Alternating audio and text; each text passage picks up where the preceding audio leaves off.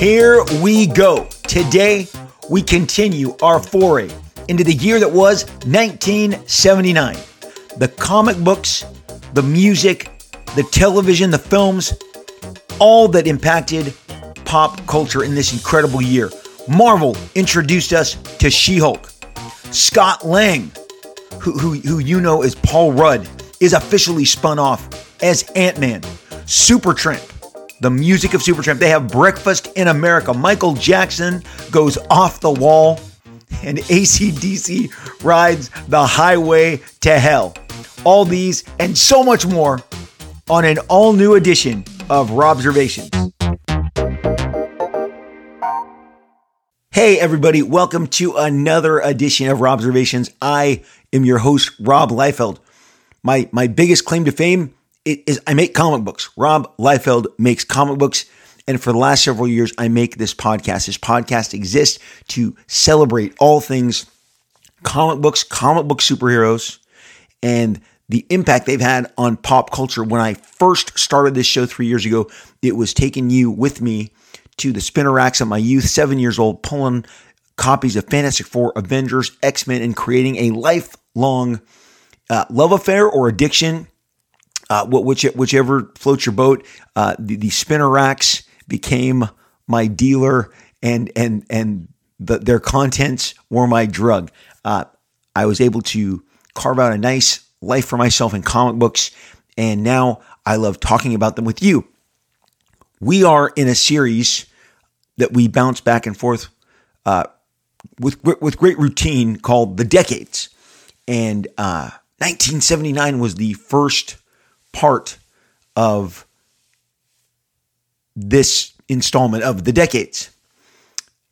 Part 2 of 1979 is what we are going to parse today. And if you're asking yourself, why the decades? Why these forays into these years and looking at all this stuff? I'm going to tell you right now, the Decade series has been an eye-opener to me, revisiting some of these years. And so far to date, of all the years we've done, none has been as exciting and eye-opening as 1979. It really struck a nerve with all of you as well, because there was a couple days between me doing parts 1 and 2 of this series, and the feedback has been just phenomenal. And I go through these years and I'm always trying to look at what has obviously the most impact, or the most information that I can share and talk and discuss with you guys. And again, 1979 is loaded in part 1 of 1979, which for the record, little side note, part 1 of 1979, in 1979, I am 11 years old. I will turn 12 in October of 1979. And, but for the most of that year, I'm 11 years old. At 11 years old, super aware. My sister is 7 years older than me. She is much more, progressive. She drives. She listens to all manner of rock music, and we're going to get to the music in just a minute. If there was ever an episode that I wished I had a budget to license music or clips of music, oh man, it was this one. The music of 1979 is just spectacular. I was able to listen to all of that music with my sister, who I would always, if she was going to the grocery store, if she was, if she could ride to church and we could listen to AC/DC on the way to church, I would prefer jumping in the car with her than listening to whatever boring, I'm not even sure what was being, played on my parents' radio. I would just tune it out. But I lived on my bike. I had friends all over the neighborhood, Anaheim, California, up and down. I had my friends Nathan and Paul and Matt and Kenneth lived in Buena Park, but we would just canvass the entire county, riding our bikes, riding our 10 speeds, riding our Land Cruisers, riding our skateboards, and that is the primary way that I absorbed 1979. I needed rides to go to all these movies, so it was always, hey mom, can I go see this? Hey dad, can I go see this? And that is the way in which I absorbed so much of this year. I was in junior high, and a lot of this music that I'm going to talk about is stuff that I am back at my desk in junior high, or I am, wandering the quad of junior high while we are talking about so many of the different albums and the music. Because when you're 11 and you're getting 12 and 13, you're starting to dig music. You're starting to make your music taste known, and you're getting preferences and you're getting favorites. So again, the movies, I can remember each one where I saw it. We covered movies in the very first installment of 1979, and even since then, looking back, like Superman the movie, which again came out Christmas of 1978, and then just made money every weekend. Like Avatar, it is like the Star Wars, the Avatar movies that are released in Christmas now, and then we find that those are the films that we're seeing in January and February and March. So Superman just flew into our lives Christmas 1979, and then just stayed there, and we lived with it for the first quarter, winter of 1979. And the crazy thing is, really, Superman the movie is the birth of the modern day superhero film. Dick Donner, what he accomplished, the vision, how he crafted such a difficult movie with a guy who in the canon of Superman is so powerful. I remember as a kid when he would start flying backwards to reverse the Earth's trajectory. If you have not seen Superman the movie, directed by Richard Donner, starring Christopher Reeve, Marlon Brando, Gene Hackman, Margot Kidder, please correct that. Go see it. It's great. It's on HBO Max. You can access it so easily. Yes, there are, the passage of time is very obvious in some of it, but as a whole, it holds up spectacularly. And from the score, as I mentioned in the earlier one with John Williams, to the pacing, the humor, but the way that they presented Superman with all his power, with all his responsibilities, the way that he looks out for us, the quarrel that he has with the ideology of his own father from Krypton. Even the depiction of Krypton, which we didn't get into, was very advanced for the time, very advanced, a radical departure to every version of Krypton that we had ever been presented with, which was more kitschy in 1950s, and now this became like more disco-y. I mean, for a lack of a better term, so everything's silver, everything's glittery, but it was a giant departure. But that kicked off the modern day superhero. And 10 years later, Batman would arrive. So 79, 89. I told you guys that at the end of each decade, some really weird, cool stuff happens. Matrix happened in 1999. Like every 10 years, as the decades turn, as we shift, our collective kind of interests, what we love, what influences fashion, art. I mean, it is impactful. And again, 1979 Superman kicked off the modern day superhero film, given that so many people, Kevin Feige himself will tell you how absolutely instrumental Superman the movie was in his life, the inspiration it gave him, kind of the fact that he would go work as an assistant to Dick Donner as a young assistant in Hollywood, and just expand and continue that vision to bring you, the Marvel movie, the Marvel cinematic universe. So really, again, Superman, 79, 10 years later, Batman. I mean, DC got out in front of this. They got out in front of this, right? And these movies connected and they made money. And then in the 2000s, Marvel put it together and they lapped them. And so there are ways that we can look at history as markers. And that's how I look at when I look back at all this is markers of not just time, of not just nostalgia and fun memories, but the influence that they have. It's fun to trace it. It's like a board, like, we're solving the crime in Seven, and we've got our strings attached to all the photos and going from one pin to the other. And in our case, it's pop culture. It's this podcast, and this is how we do it. In 1979, it is so damn amazing. So I can't go any further without jumping right into the music of 1979. I probably hear 1979 more than I see it, because this music is incredible. This song, the Pink Floyd, the album Pink Floyd, The Wall, just was a soundtrack for so many for so many in 1979. I mean, you can just hear. Like I said, I'm in the quad. I'm walking with my friends. I'm going to get my lunch, out of my locker, because you get lockers when you're in junior high. I don't know how it worked in your, wherever it was in Wisconsin, the cold the cold states and regions, Montana, Wisconsin, Illinois, the indoor schools. I went to an Southern California outdoor school, and you didn't get a locker till you got to junior high. And I remember going to the different, going to get my bag with my sandwich and my chips and my cookie, and we'd be, singing and talking about Pink Floyd, and again, I'm not going to sing. You're welcome. But this very monotone. We don't need no education. Okay, come on. All we are is just another brick in the wall. Okay, seminal single that played. Honestly, I feel like it played the entirety of that year and beyond. It was just absolutely incredible. I've never wanted a music budget until the 1979. Another brick in the wall was the anthem. Did you know that Pink Floyd, The Wall, was the number one album of 1979? Pink Floyd. Did you know it sold 33 million copies? Did you know it sold 33 million copies all total?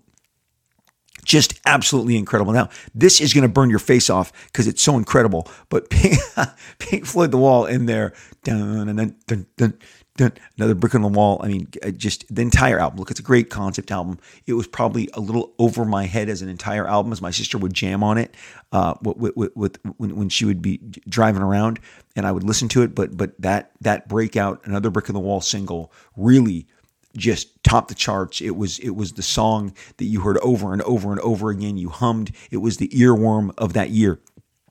The burn your face off part is that number two, the number two album of the year was the Bee Gees' follow-up to Saturday Night Fever, which was called Spirits Having Flown. And I am going to tell you, I cannot recommend more highly a Bee Gees documentary that came out 3 years ago on HBO Max. It's directed by Frank Marshall, who produced the Raiders of the Lost Ark, Indiana Jones films, worked with Steven Spielberg for decades.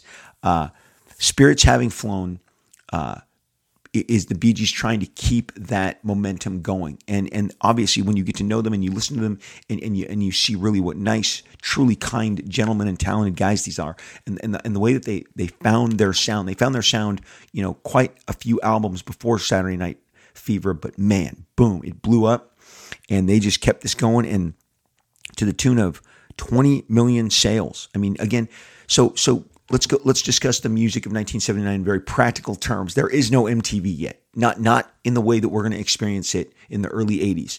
And so the visual representation of music has not hit us yet. It's the music. That's it.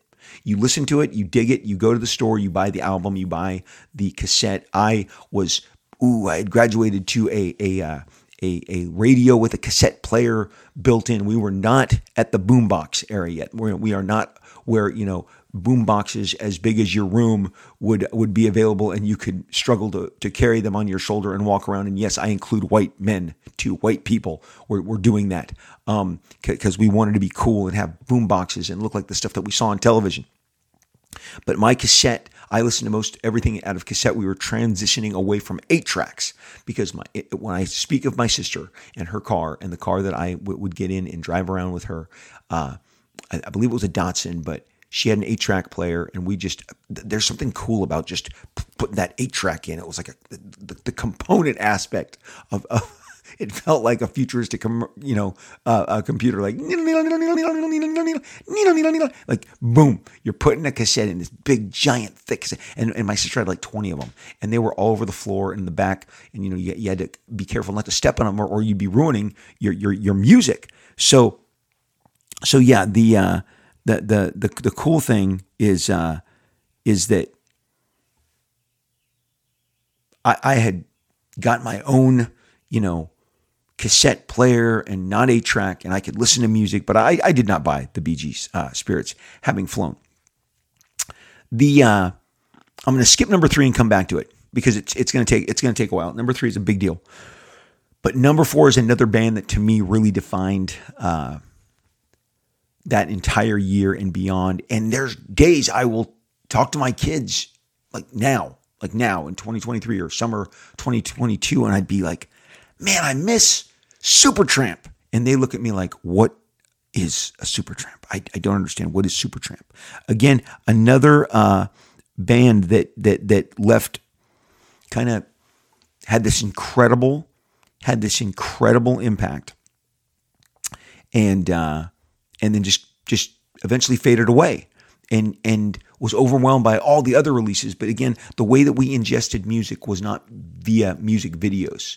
And so the reason we're selling so much of this music is you can't get it on Apple. You can't get it on some download. Again, let's remind everyone that 1979 is a very basic year. Social media is decades away. The internet is decades away for us as a popular conduit, as a popular interface. And so cassettes, music, radios, music meant a lot to us. And we would go to department stores. We would go to Tower Records. We would go to Sam Goody. We would go to Musicland, all the different places you could buy albums and cassettes and listen to your favorite music. And Breakfast in America featured the Logical Song and Goodbye Stranger.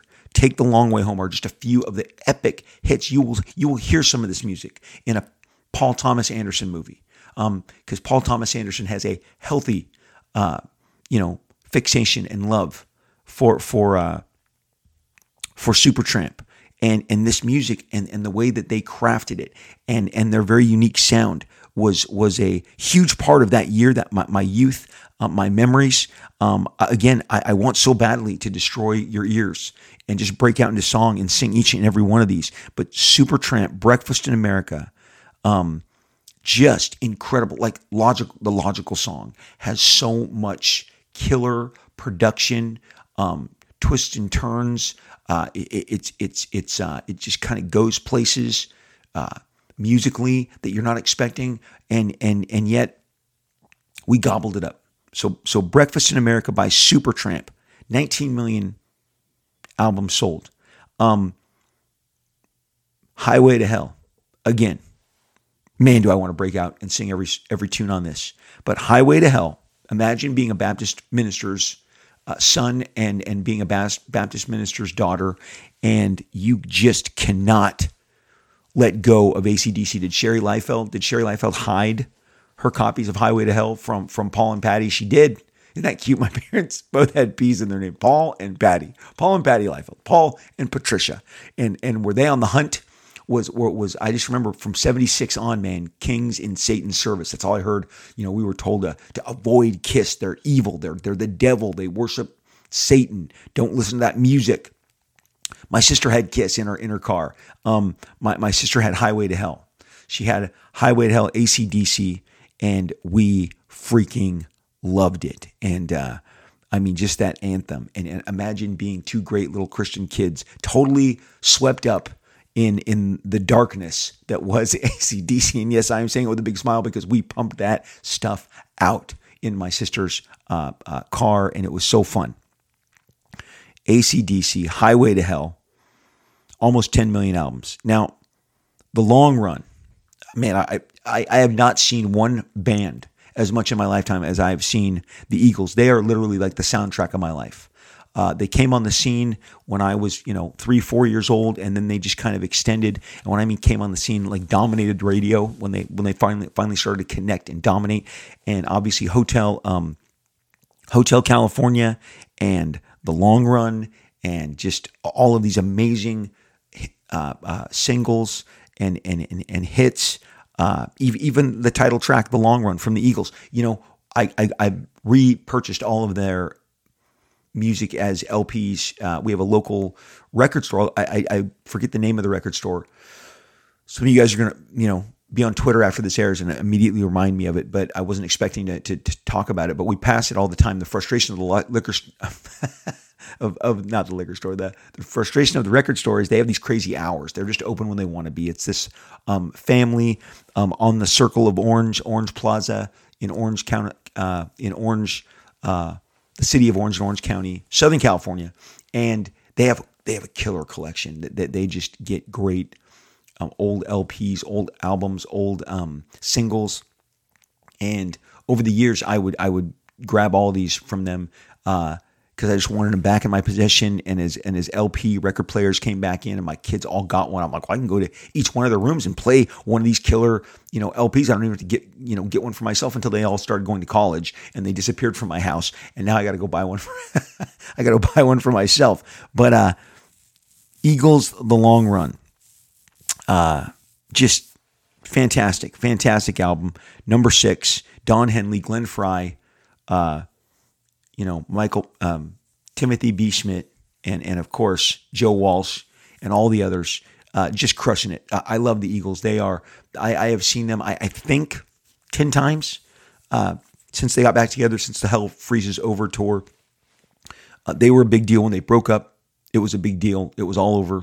Again, another great documentary on that time. I highly recommend you should see his show. It was originally made for Showtime. It was 2 nights. It was 2 parts. I think it's almost 3 hours. You will not regret it. It will inform you of that time better than anything. Eagles, The Long Run. There's other like the Canyons or Music of the Canyon or Sounds from the Canyon, stuff like that covers that era as well. Especially, it's a little more varied, but nothing is better, more impactful, and I believe. Really, I've always said the Eagles reflected me and my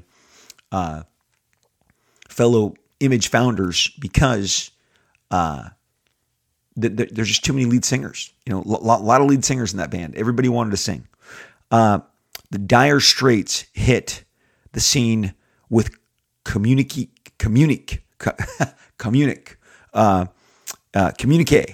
Dire Straits, Communique. Led Zeppelin, In Through the Outdoor, and then let me tell you something. Number 9, Christopher Cross.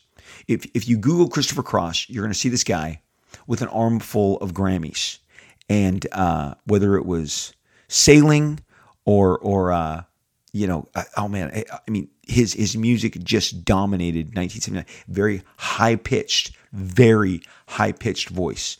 But he wrote, he made his music, and his music connected, and Christopher Cross won like seemingly every possible Grammy you could possibly imagine during this period for this Christopher. It's called, the album is just called Christopher Cross. And Van Halen 2 had their follow-up, and I love Van Halen. And kids love Van Halen. And this is another album we were all jamming to. They hadn't gone worldwide, global yet. They were kind of like your most popular garage band. But there is no doubt David Lee Roth was charismatic as hell, and Eddie Van Halen was a shredding genius. So Van Halen 2 launched and connected and sold 5.5 million copies. Christopher Cross with his 6.2 million copies. I mean, this guy had so many ridiculous. It's honestly, it's fascinating that this album wasn't number 1, given how popular it was and your mom and dad liked Christopher Cross, especially your mom. Okay, Ride Like the Wind, Never Be the Same. These are killer. I mean, they're great tracks. He is just incredibly talented. A couple of years ago on 60 Minutes, they did a follow-up with him. Where's he been? Super kind, nice guy, still, going around doing smaller venues, doing his music. But Christopher Cross, I mean, sailing, just incredible success on that front with that music. Let's go back up to number 3, because for me, this is the biggest album. While Pink Floyd's The Wall and AC/DC Highway to Hell, they were earworms. I got to tell you, one Michael Jackson released, in my humble opinion, in your host's humble opinion, the single best work of his entire career with Off the Wall. Off the Wall, every single track just plays. It is fantastic. So Old Man Liefeld does like to go out to the pool in the hot months and chill out and kind of, decompress. Again, I'm up early. It's 4:30 in the morning. It's 4:30 a.m. I am giving you this podcast. It is my great pleasure. You get Happy Rob. Again, if you watch my whatnots, you'll notice Grumpy Rob is on whatnot, because Grumpy Rob, it's late, 7:30 Pacific West Coast time. That's like I'm almost at bedtime, because I've been up since 4:30 on most mornings, either drawing or doing the podcast, connecting with you, getting stuff done, because I'm an early riser, always have been. I've got that curse. I cannot sleep in under any circumstances whatsoever. To you who sleep in, and to Kenneth Pledger, shout out to you for always being able to sleep in till 1 in the afternoon on Saturdays. We could not connect with Kenneth. Oh, Kenneth is sleeping. Kenneth will be sleeping. And if you slept over with Kenneth, get ready to be trapped in that room until 1 p.m. because Kenneth could sleep. That kid could sleep like no one I ever met. He was a great family friend, a good friend of mine, but man, he had the superpower of sleep. I did not receive that superpower of sleep myself, so I'm an early riser. And in the afternoons when I go and maybe I'll take my lunch in the pool, and I'll just be sitting there, and maybe I'll get a call from a friend, or roll calls, or talk about some fun stuff. Shout out to Jimmy J, my favorite pool talker. But the other day I was just out there, and of course my daughter's home from college, and she wanted to come and get some sun, and she doesn't mind me playing off the wall. There's some music, not into, doesn't want to hear it, but played off the wall from open to end, and that song, that music, these tunes, they are going to get you grooving. And the interesting thing about Michael Jackson is, nobody wanted to make this album. Nobody wanted to make this album. Spike Lee, again on Showtime about 4 or 5 years ago, did about a 90-minute, 80-minute documentary on the making of Off the Wall. And you will see music exec after music exec say that they didn't want to work with Michael Jackson. He was a kid's act. The Jackson 5 had been coming off a Saturday morning cartoon, which they had. And they associated him with childish and with kids, to sound like how people look at comic books. I mean, it really kind of resonates. They didn't think that he had the stuff to make it, to break out and to be, a top act. And music act after music act kept passing. Now, Quincy Jones, who had some early success and was a great musician himself, and Michael got together, and they gave us, for my money, his absolute best album. You do not get to Thriller without Off the Wall, because Thriller, I guess, even though I believe Off the Wall has the better tracks, Thriller, there is no denying that it dominated like 2 solid years of my high school life. My sophomore, my junior year, even somewhat into my senior year. I mean, this album, Thriller, just dominated. He made all the right moves, from teaming with Paul McCartney, the most, certainly the prettiest, and maybe the most commercially successful after the Beatles. Then the Eddie Van Halen, pulling Eddie Van Halen in for the track on Beat It. That is the one very different track that does not exist in any way, shape, or form on Off the Wall, is something that sounds with a rock edge like Beat It, with Eddie Van Halen just shredding. And yes, did I drive my car around blasting that guitar solo? So did we all. But the documentary that Spike Lee produced with Michael, or about Michael, in the wake of years after he was gone, and wanting to kind of track the success and the creation of this album is so great, because he pulls in not just the music producers who turned him down, not just the guys that had to convince their bosses that they should take a chance on him. And again, when you think about what an incredibly influential album Off the Wall is, and you go back in time, and it's another one of those, like Lord of the Rings, like Star Wars, okay, like comic book movies. Nobody wanted to make, nobody wanted to touch. They all kind of wanted to go in their own direction. Just the stories that you're going to hear, and the admiration from other artists, and their feelings at the time on not just the making of this album, but the impact that each and every one of these songs had. Funny thing is, it was never the number one album. It had 3 number one singles, but it was never the number one album. The while the singles absolutely connected, the album as a whole never charted at number one, but it finished number three. So again, Journey from Motown to Off the Wall is the 26 documentary I'm talking about with Spike Lee. And again, in it, you're going to get all manner of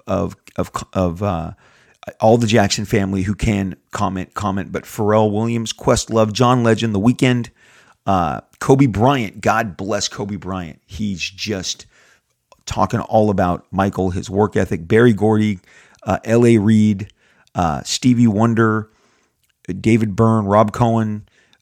All of these people weigh in. John Leguizamo, Joel Schumacher, who worked with him on The Wiz. Again, he just was not. You think that because of all the success he had with the Jacksons and the Jackson 5, that he would be just a no-brainer. But nobody wanted to make this album with him. They thought he was a kid's act. And so the fact that it gave us all of these incredible singles, and from Living, I mean, just the title track, which to me is really a precursor to what you're going to hear on Thriller. And it's got kind of a spookiness, right? But Rock With Me, Don't Stop Till You Get Enough. I mean, just Out of My Life. Every single song on Off the Wall is a jam. It really was the end of disco. I mean, Michael makes a disco album. This has very much disco overtures. It is informed by the success that the Bee Gees had with Saturday Night Fever. Michael was if he was anything, he was a commercial player. He understood. He wanted to have music and sounds that you dug.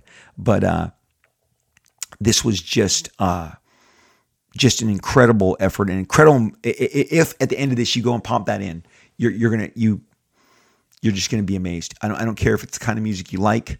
Honestly, my daughter, she really trends more Coachella. She's more of a modern country music. But you get Off the Wall, you get those tracks going and see the results. It's genius, in my opinion. His best album ever came out in 1979. That is a snapshot of the incredible music.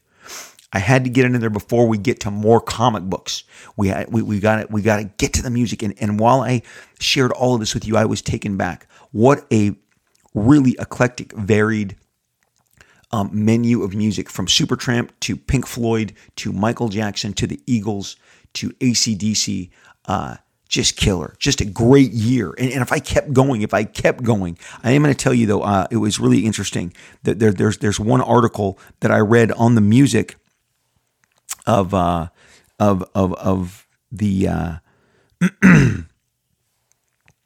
the music of that year. A couple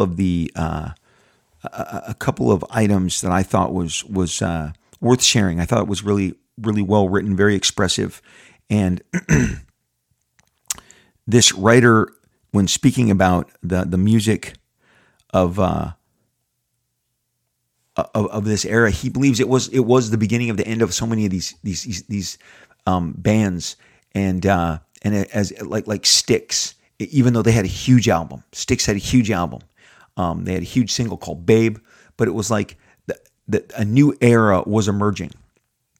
And again, the most surprising thing about Off the Wall, regardless, and the number one hits off the Wall are Don't Stop Till You Get Enough, Rock With You, and two others that were top 10. The album never ever again hit number one, but the emergence of bands like Van Halen and ELO and the Cars, okay, Supertramp. It was suddenly all of this music, all of these names, they dominated. I mean, they absolutely dominated the music scene, and it was almost like a passing of the torch from one era to the other.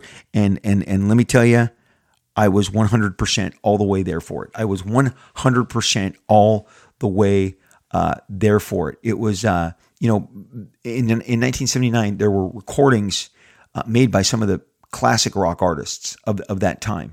And yet they existed again alongside the Donna Summers, the Sheiks. You've heard Freak Out. You have the Van Halens, the Cars. And so at the same time, you had some of your older bands that were fading. And again, this is where the Eagles kind of they're trying to top Hotel California with The Long Run. And it's a brilliant album. The Long Run is a brilliant album, but all they heard time and again was it's not as good as Hotel California, because people loved Hotel California. And again, another kind of standout. It's not in the top 10, but Cheap Trick, who had been around, they went to Japan their Japanese label issued live at Budokan. And their live recording of I Want You to Want Me is another huge tenet of 1979. So there you go. Great albums. Go listen to Supertramp. Go listen to AC/DC. Go listen to Pink Floyd, The Wall, Michael Jackson. You will not regret it. 1979 just kicked ass. And just on Off the Wall alone, and what it was for me being the best, but it did lay down the tracks for one of the biggest selling albums of all time. And the Eagles and Michael Jackson continue to go back and forth as the number one selling album of all time. They just keep. Thriller took it from the Eagles. The Eagles eventually took it back when they got back together. They go back and forth all the time. A lot of that was cemented, that rivalry not between them, but for us and their music and our favoriting of them. And my favorite thing about the Eagles is they're so ridiculously popular, but when you bring them up with certain sets, they're like, oh, I hate them. I hate all their music. So I'm like, you hate all 30 hit singles of the Eagles, which go from country to rock, crazy stuff, right? So 1979, comic books. This is going to shock you. This is going to absolutely shock you. Right in the last episode, we talked about the success that the comic books had in regards to licensing, because it really dovetailed into what was going on in movies that year. But in 1979, you had Marvel just had become the licensing darling. They had become the licensing darling. We covered this with on the back of Star Wars. So many podcasts in Robservations on Star Wars, because it impacted so much more than just cinema. It impacted licensing of toys. Literally, Star Wars remade the toy industry. Star Wars remade the licensing industry, and it absolutely impacted publishing. And one of those big impacts came in the form with the comic book success from Marvel Comics, who was reluctant. Go back, listen to those podcasts with Star Wars and how reluctant they were to get into the game. And then once they did, and it paid so many bills, and it sold so many copies, and it became Marvel's number one selling book, that, they're like, okay, Shogun Warriors, we'll take that. Godzilla, we'll take that. Okay, Logan's Run, we already did that. That was before Star Wars. Why are we mentioning this on a 1979 album? We'll in the future to come, we'll take Transformers, we'll take G.I. Joe, we'll take the Micronauts, we'll take ROM, we'll take your ROM toy. We'll do the adaptation of Star Trek, the motion picture. Again, we covered some of this, and that is just one snapshot. There's a name in the world of comic books that I now, my friends tell me, because my buddy went to a convention, and he's like, does anyone love this next person the way Rob Liefeld loves this person? Okay. And really the full sentence is, does anyone love Frank Miller the way Rob loves Frank Miller? And if you listen to this show, I've talked about Frank Miller a tremendous amount. Frank Miller's accomplishments: Dark Knight, Daredevil, Ronin, Sin City, 300. They just go on and on. His seminal Wolverine. Listen to that Wolverine podcast from season 1 and find out how much of Chris Claremont and Frank Miller were being influenced to stuff all around you. The thing about Chris is, if it was happening at the box office, if Alien in 1979 was a hit, a few months later in X-Men, he'd have Kitty Pryde get chased by his version of a xenomorph, and they didn't really attempt to hide it. Chris Claremont saw the epic adaptation of the novel Shogun with Richard Chamberlain that was a ratings blockbuster, and he immediately moved to put that entire Shogun, not Shogun Warriors. There was a giant novel that took everybody by storm in a huge miniseries on NBC about a guy being shipwrecked in Japan and then being kind of adopted to their ways and to their lifestyle and falling in love and having influence and becoming a player on that scene and all the dangers that involves. Shogun. If it sounds like the Wolverine miniseries with Frank Miller that I just told you, it's because it is, and you'll learn all about it. There's no condemnation. We're all influenced. George Lucas and Steven Spielberg, two of the greatest minds, talents ever in the history of cinema, will tell you how much influence that guys like Alfred Hitchcock and Kurosawa put on them. So influence is fine. We love it. I love talking about influences. Frank Miller kicks off. He arrives in 1979. That is when his Daredevil run begins. He begins doing Daredevil in 1979, and within a year, he is writing and drawing it and taking it to the top of the charts and restoring it from its bi-monthly schedule. If in case you've never heard that before, now you've heard it for the first time, and it's said many it's said many times on this very podcast. But he is a giant talent, the most influential talent of his age. And in 1979, he was 22 years old, and he starts drawing Daredevil 158, and he doesn't look back. He had done a team up with Spider-Man prior to that in the pages of Spider-Man, but his very first issue of Daredevil is issue 158. There's no looking back. There is no turning back. He dominates. We're just going to leave that right there. Another one that sneaks up on you in comic books. I've talked about it here often. I've talked about what a giant influence that she had on my own imagination and the possibilities. And man, I can make a comic book of my own. I could publish it my own. How many of you guys have made your own comic book and it hasn't seen print? I mean, Youngblood, my giant breakout success in Image Comics, the very first Image comic, the book that launched Image Comics. I was drawing as a self-publication first. Those pages, I just looked in, it's out of print from 2006, Youngblood. I restored the original miniseries, but I just looked at this last night. And in the back, there's my original Youngblood pages that I was going to publish myself. And those samples are what I gave to Marvel Comics and what they got me hired, what I got hired from. But that doesn't happen without me encountering Wendy Pini and her ElfQuest comic book published in magazine format, big size. She wrote it, she penciled it, she inked it. Her talent was amazing. The painted covers were, you just couldn't look away. Who is this incredible talent?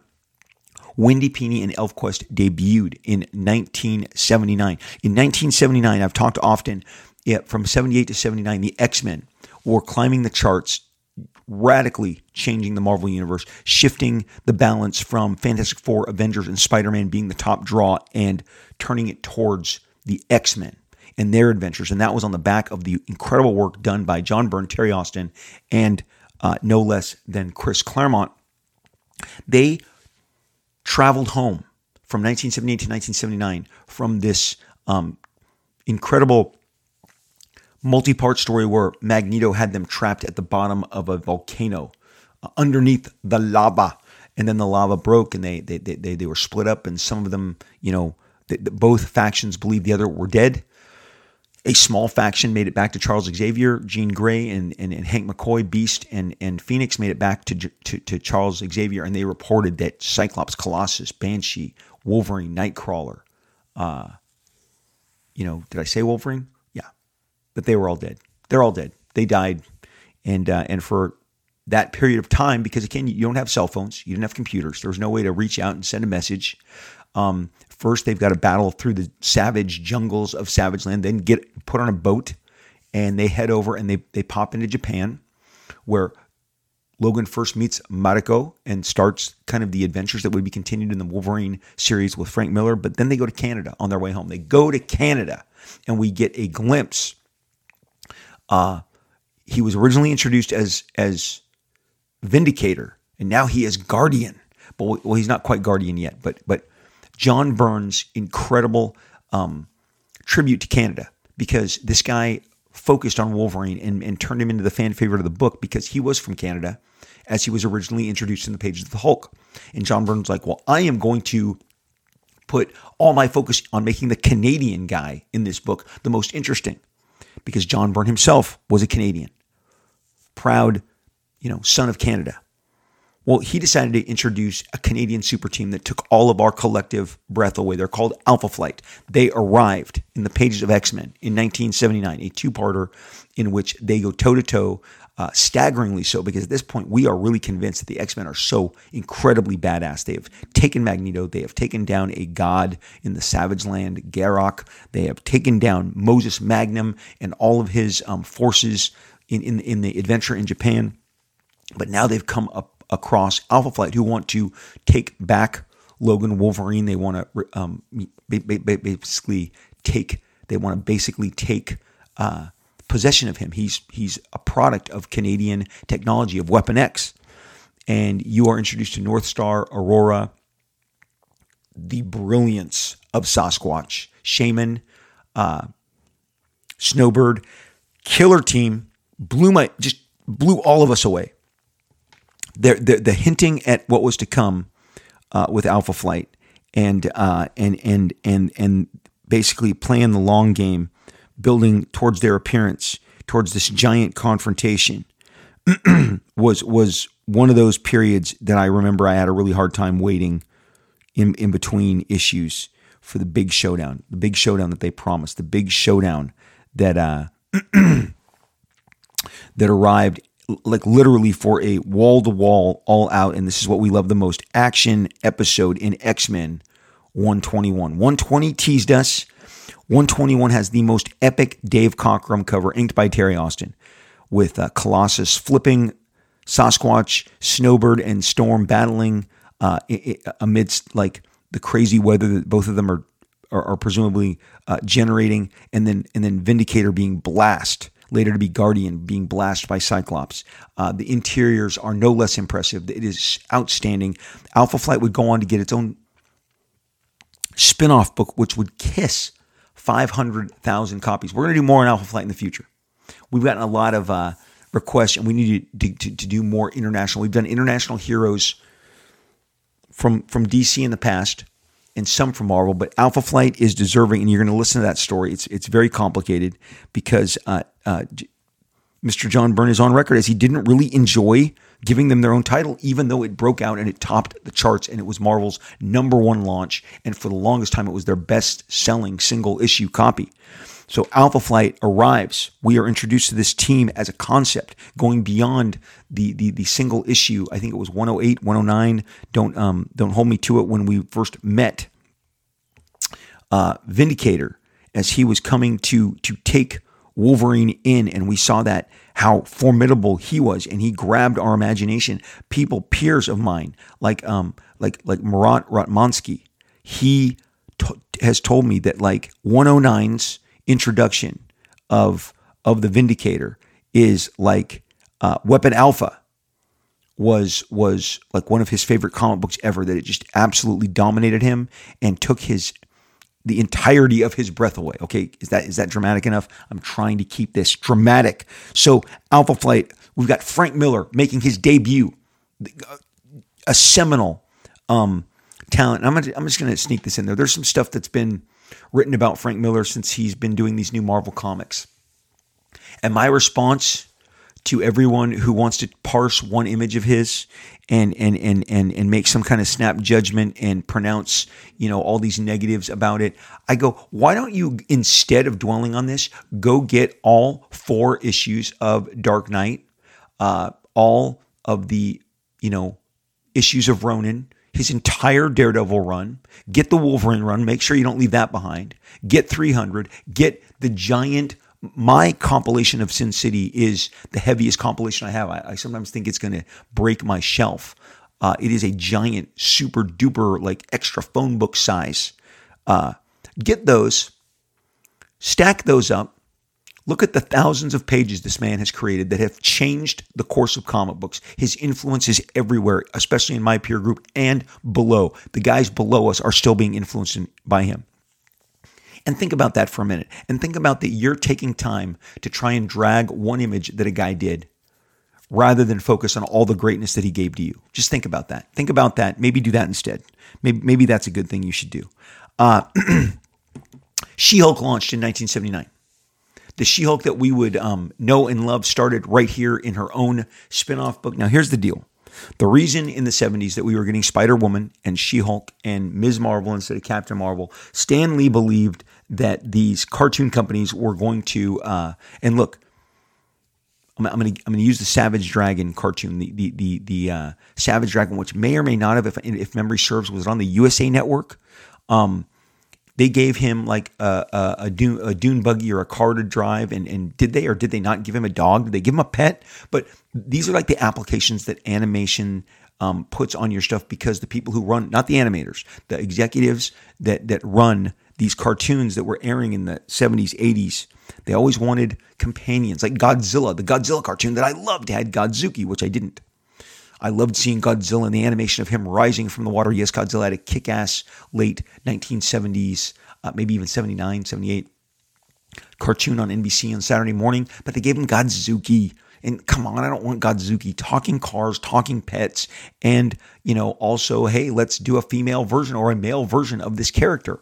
This is stuff that would not be out of the realm for them to do if you're doing a Spider-Man cartoon and then going, hey, I came in and I want to do Spider-Woman, the girl who would be Spider-Man. And suddenly then Marvel would be like, crap, we didn't create that. An animator created that. The notion was that Stan wanted to take the female, he wanted to make female counterparts to so many of the popular Marvel characters so that Marvel could at least have dominion over them, say that they did them. Well, I'm going to tell you, if that was the impetus for She-Hulk with Jessica Walters, it was great. That first issue came heavily advertised in all the books, full page advertising of the first cover, the number one issue, and really promoting that this is something you're going to want, by Stan Lee, by John Buscema. I didn't miss it.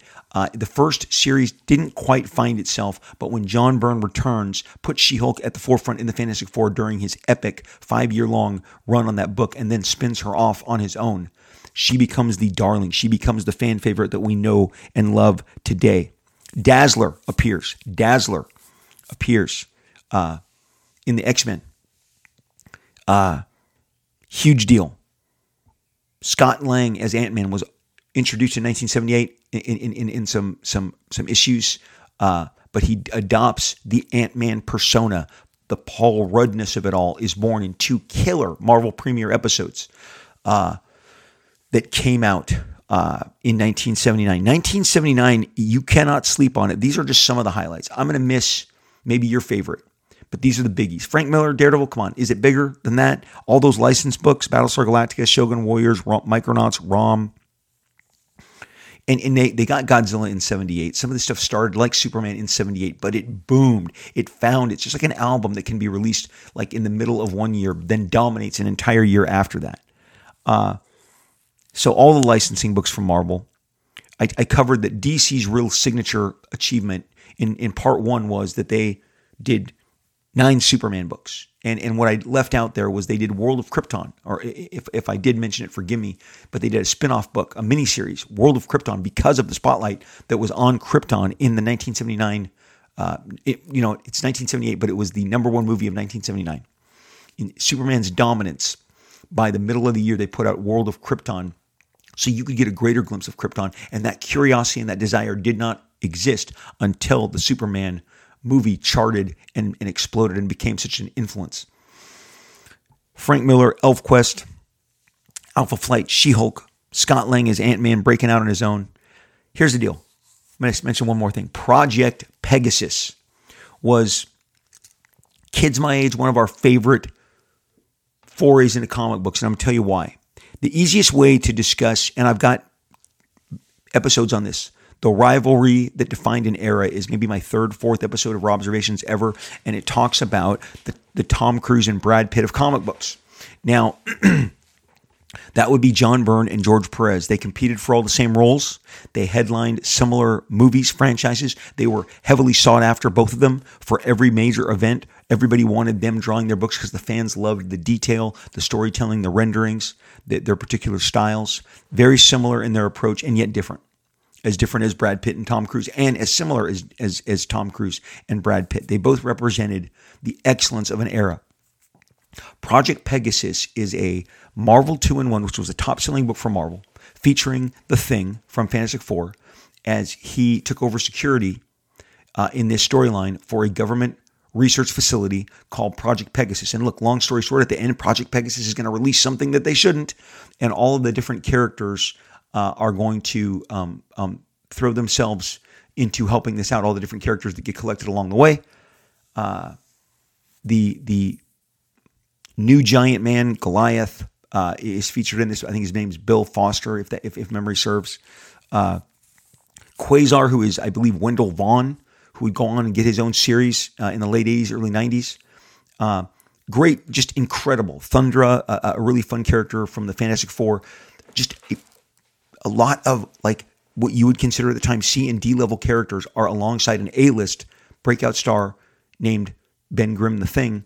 And Project Pegasus rolls off the tongue, but this 6-part epic is told in 3 parts by John Byrne and 3 parts by George Perez. John did parts 1, 2, 3.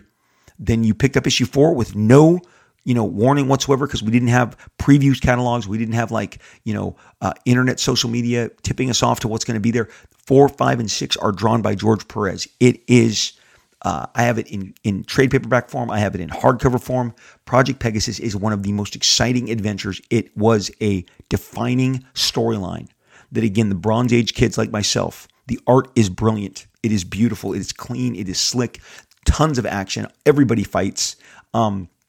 Great sci-fi concepts, and the idea of just the title, Project Pegasus, made for this great kind of event storyline within this book. 1979 is when Project Pegasus hung its hat. Byrne and George Perez had shifted off on art chores on the Avengers and the Fantastic Four, both one on for 6 issues, the other maybe on for 7 issues, back and forth. But this is a concentrated storyline that they both contributed to. It wasn't like he did half of Marvel 2-in-1 that year and he did the other half. No, they did 3 and 3 of this kick-ass storyline called Project Pegasus, another huge comic book event in 1979, and that will wrap it on the comic books. As much as I like the comic books, I'm still hearing all that music. But, and most importantly, let's wrap up with television. This was not my favorite time for television in this period. Right before this, with the advent of $6 Million Man, Bionic Woman, Wonder Woman, the Hulk TV show with Lou Ferrigno, Bill Bixby, Charlie's Angels. That's just a really fun time. A lot of action heroes, a lot of pretty people doing action-oriented things. And yes, no, I'm not hung up on it. It's the producers that are hung up on it. That's why they gave us all the pretty people. I mean, the era right before is defined by Lee Majors and Lindsay Wagner as the Bionic Woman, and Farrah Fawcett, Jacqueline Smith, Kate Jackson, Cheryl Ladd in Charlie's Angels. But things were changing, and the shock of it is how much CBS dominated. CBS has 1, 2, 3, 4, 5, 6, 7, 8 of the top 10 shows of 1979. 60 Minutes, it's a perennial. It's never going anywhere. I still watch it. My wife and I will record it every Sunday and fit it in eventually, but we love hearing those stories. They are the quality news agency production. 60 Minutes topped the charts. ABC has 2 entries here, one with Three's Company. They called it Jiggle TV. Aaron Spelling loved his beautiful women and their very form-fitting clothes and sweaters. And you could see that not only in Charlie's Angels, but in the breakout that was Three's Company and Suzanne Summers. And oh my gosh, we never missed this. Three's Company was an absolute top comedy. John Ritter with his incredible comic genius, his timing, his physical comedy. He was Jim Carrey before Jim Carrey. Three's Company was a great 30-minute soap opera that had situational comedy that had tons of soap opera antics going on behind the scenes. Google Three's Company, the history of Three's Company, Suzanne Summers herself. You're not buying the Thigh Master unless you saw Suzanne Summers as Chrissy on Three's Company. That was the number 2 show in 1979. That's Incredible was a compilation show with 3 hosts who would give you clips of people jumping out of planes, jumping off of cliffs, holding their breath, doing great feats of daring do. That's incredible. I would catch it. If it was on, I'd watch it. It was not something I loved, but this is like where it flexes, and it is the most popular. That's incredible. Alice, which was about a woman at a diner, which is still on in reruns on the weekends. I see it. And MASH, the long-running MASH. MASH is approaching the kind of the back end of its run here in 1979. It still had some years to go, but MASH is the number 5 show. Alice was the number 4 show. Millions are watching this. She even gets one of the other waitresses in a spin-off show that is your number 7 show, but we can't skip number 6, because number 6 was about to take over. Number 6 in 1979 was just getting started, and it was about to take over and rule the next several years. That is Dallas, with Larry Hagman, Victoria Principal, just rocked Friday nights everywhere. My parents, it was appointment television. We would go out, we would have dinner on Friday night, we would walk around the mall, we would do some shopping, but we were back in our house at 8:30 to get ready for 9 o'clock and Dallas. And again, I would love to hum that theme song for you, but alas, I cannot. Dallas, huge, giant breakout hit. Number 6 show of 1979. Flo, F-L-O. Yes, you heard that right. Flo is Alice's friend at the diner. She got her own spinoff. Flo got her own damn spinoff. And it was the number 7 show. The Jeffersons, they were moving on up. They had been topping the charts for a long time. The Jeffersons was the number 8 show, and ironically, a spinoff of a show below it, which would chart at number 10. But the Jeffersons was number 8. Dukes of Hazzard, you know Bo and Luke. Luke is the name of my first son. We say it's a biblical name. People say you named it after Luke Skywalker. I can't really make a convincing argument that I didn't. I just kind of lean into that he's one of the books of the Bible, first foremost, okay? When my second son we were arguing names, and we didn't settle on Chase Liefeld until the night before. We just kept eliminating each other's names as we did with every kid. But at one point, my wife's like, let's name him Bo. And I said, we cannot have the Dukes of Hazzard be our kid. I cannot be the father to Bo and Luke. That is weird. And she was like, oh, crap. And in our tracks, we stopped cold and we eliminated Bo. So Chase Liefeld, we saved you from Bo because we could not be the parents of the Dukes of Hazzard. But Luke and Bo and Luke, they reigned the charts. They were a top 10 show, number 9, Dukes of Hazzard. People just ate that show up. One Day at a Time, The Jeffersons is not a spinoff of One Day at a Time. That's a situational comedy. I thought number 10 was going to say All in the Family. I am wrong. One Day at a Time, Valerie Bertinelli was the number 10 show. The Jeffersons was a spinoff of All in the Family, and then would go on to have its own enormous chart success. But number 10 is with Schneider and the gang. A mom and her 2 daughters living in an apartment complex. One Day at a Time would play for seasons and seasons on end. That is the stuff that people loved. A lot of comedy, a lot of situational, a lot of half-hour shows. Three's Company, half-hour show. Alice, half-hour show. Flo, half-hour show. Jefferson's, half-hour show. One Day at a Time. So 50% of this list is situational comedies. People loved them. They ate them up. You got a news magazine that was number 1 that topped everything. But that is a snapshot of the TV that we were watching in 1979. Everybody, I'm telling you, the music, the comic books, the movies, the television. What a kick-ass era. To me, defined so much by the movies that we discussed in part 1 with Superman, with Alien, with putting the Star Trek franchise back into play, taking it out of the mothballs, following all those years of rerun success as it just got so many kids like myself who would watch Star Trek back-to-back Saturdays, Sundays, and they finally made that movie in 1979. Broke all records, was a record breaker, following on the heels of Superman the year before, which would play off, like I said, so far into 1979.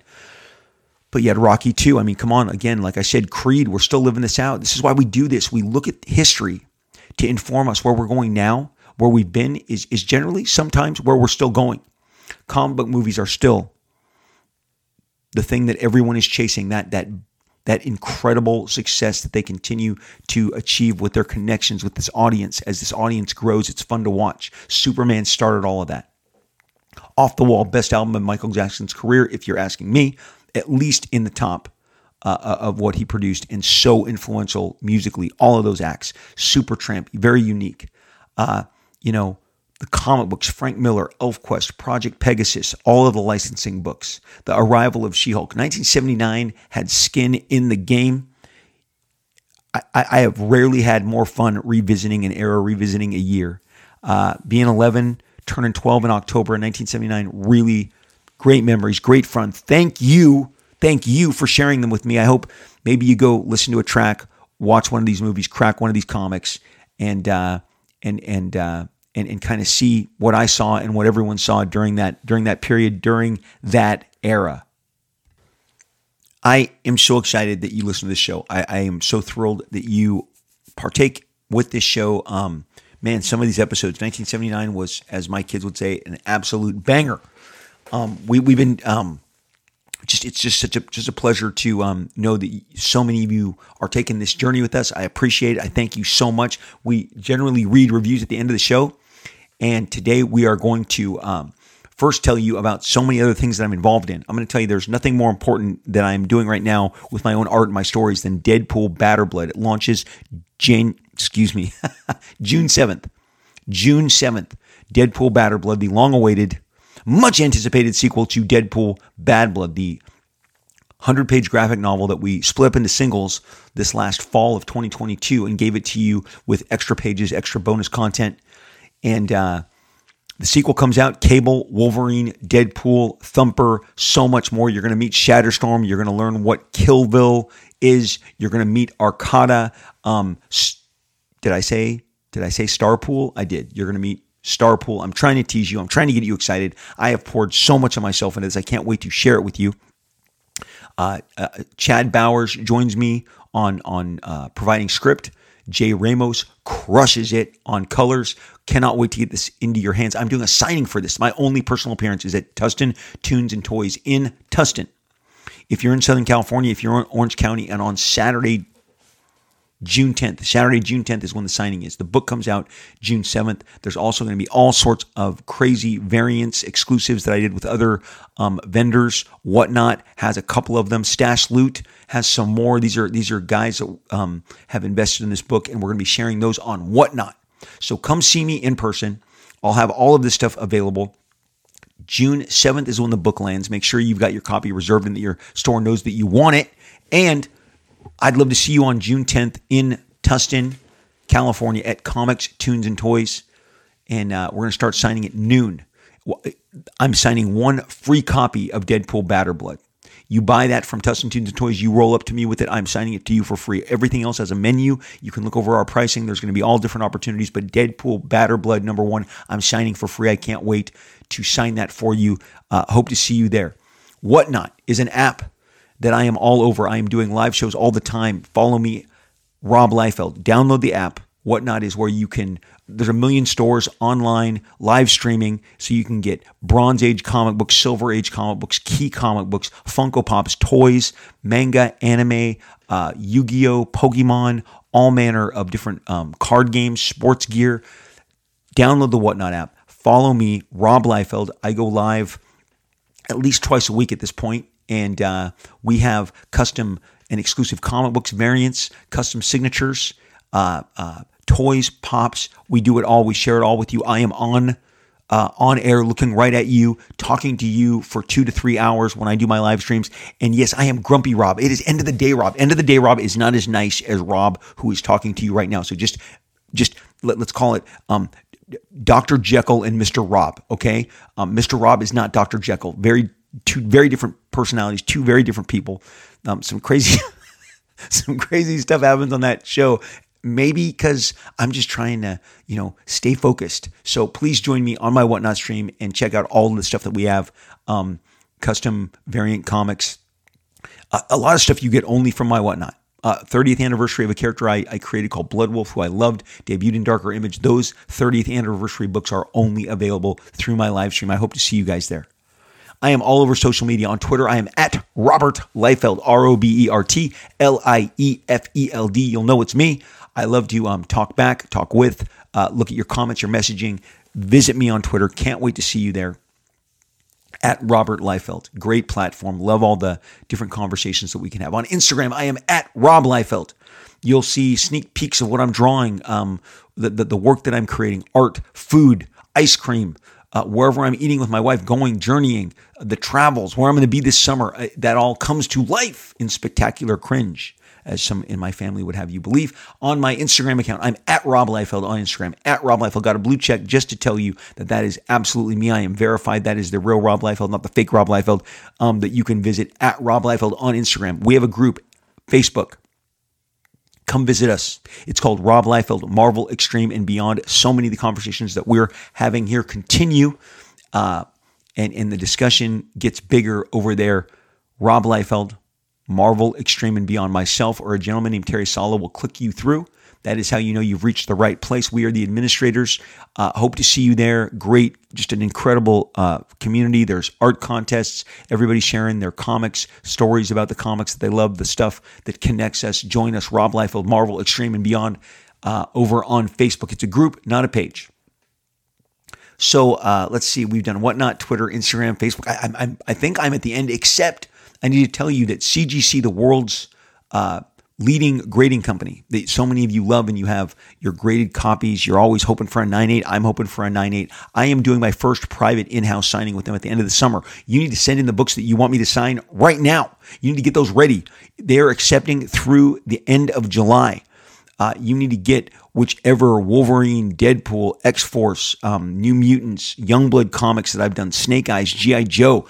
Get those in. Special variant covers, limited stuff, hard to find stuff. My early stuff with Megaton, Prophet, whatever, Evangeline. Get those in. Get those prepped. Go to the website. Go to CGC. Look for Rob Liefeld.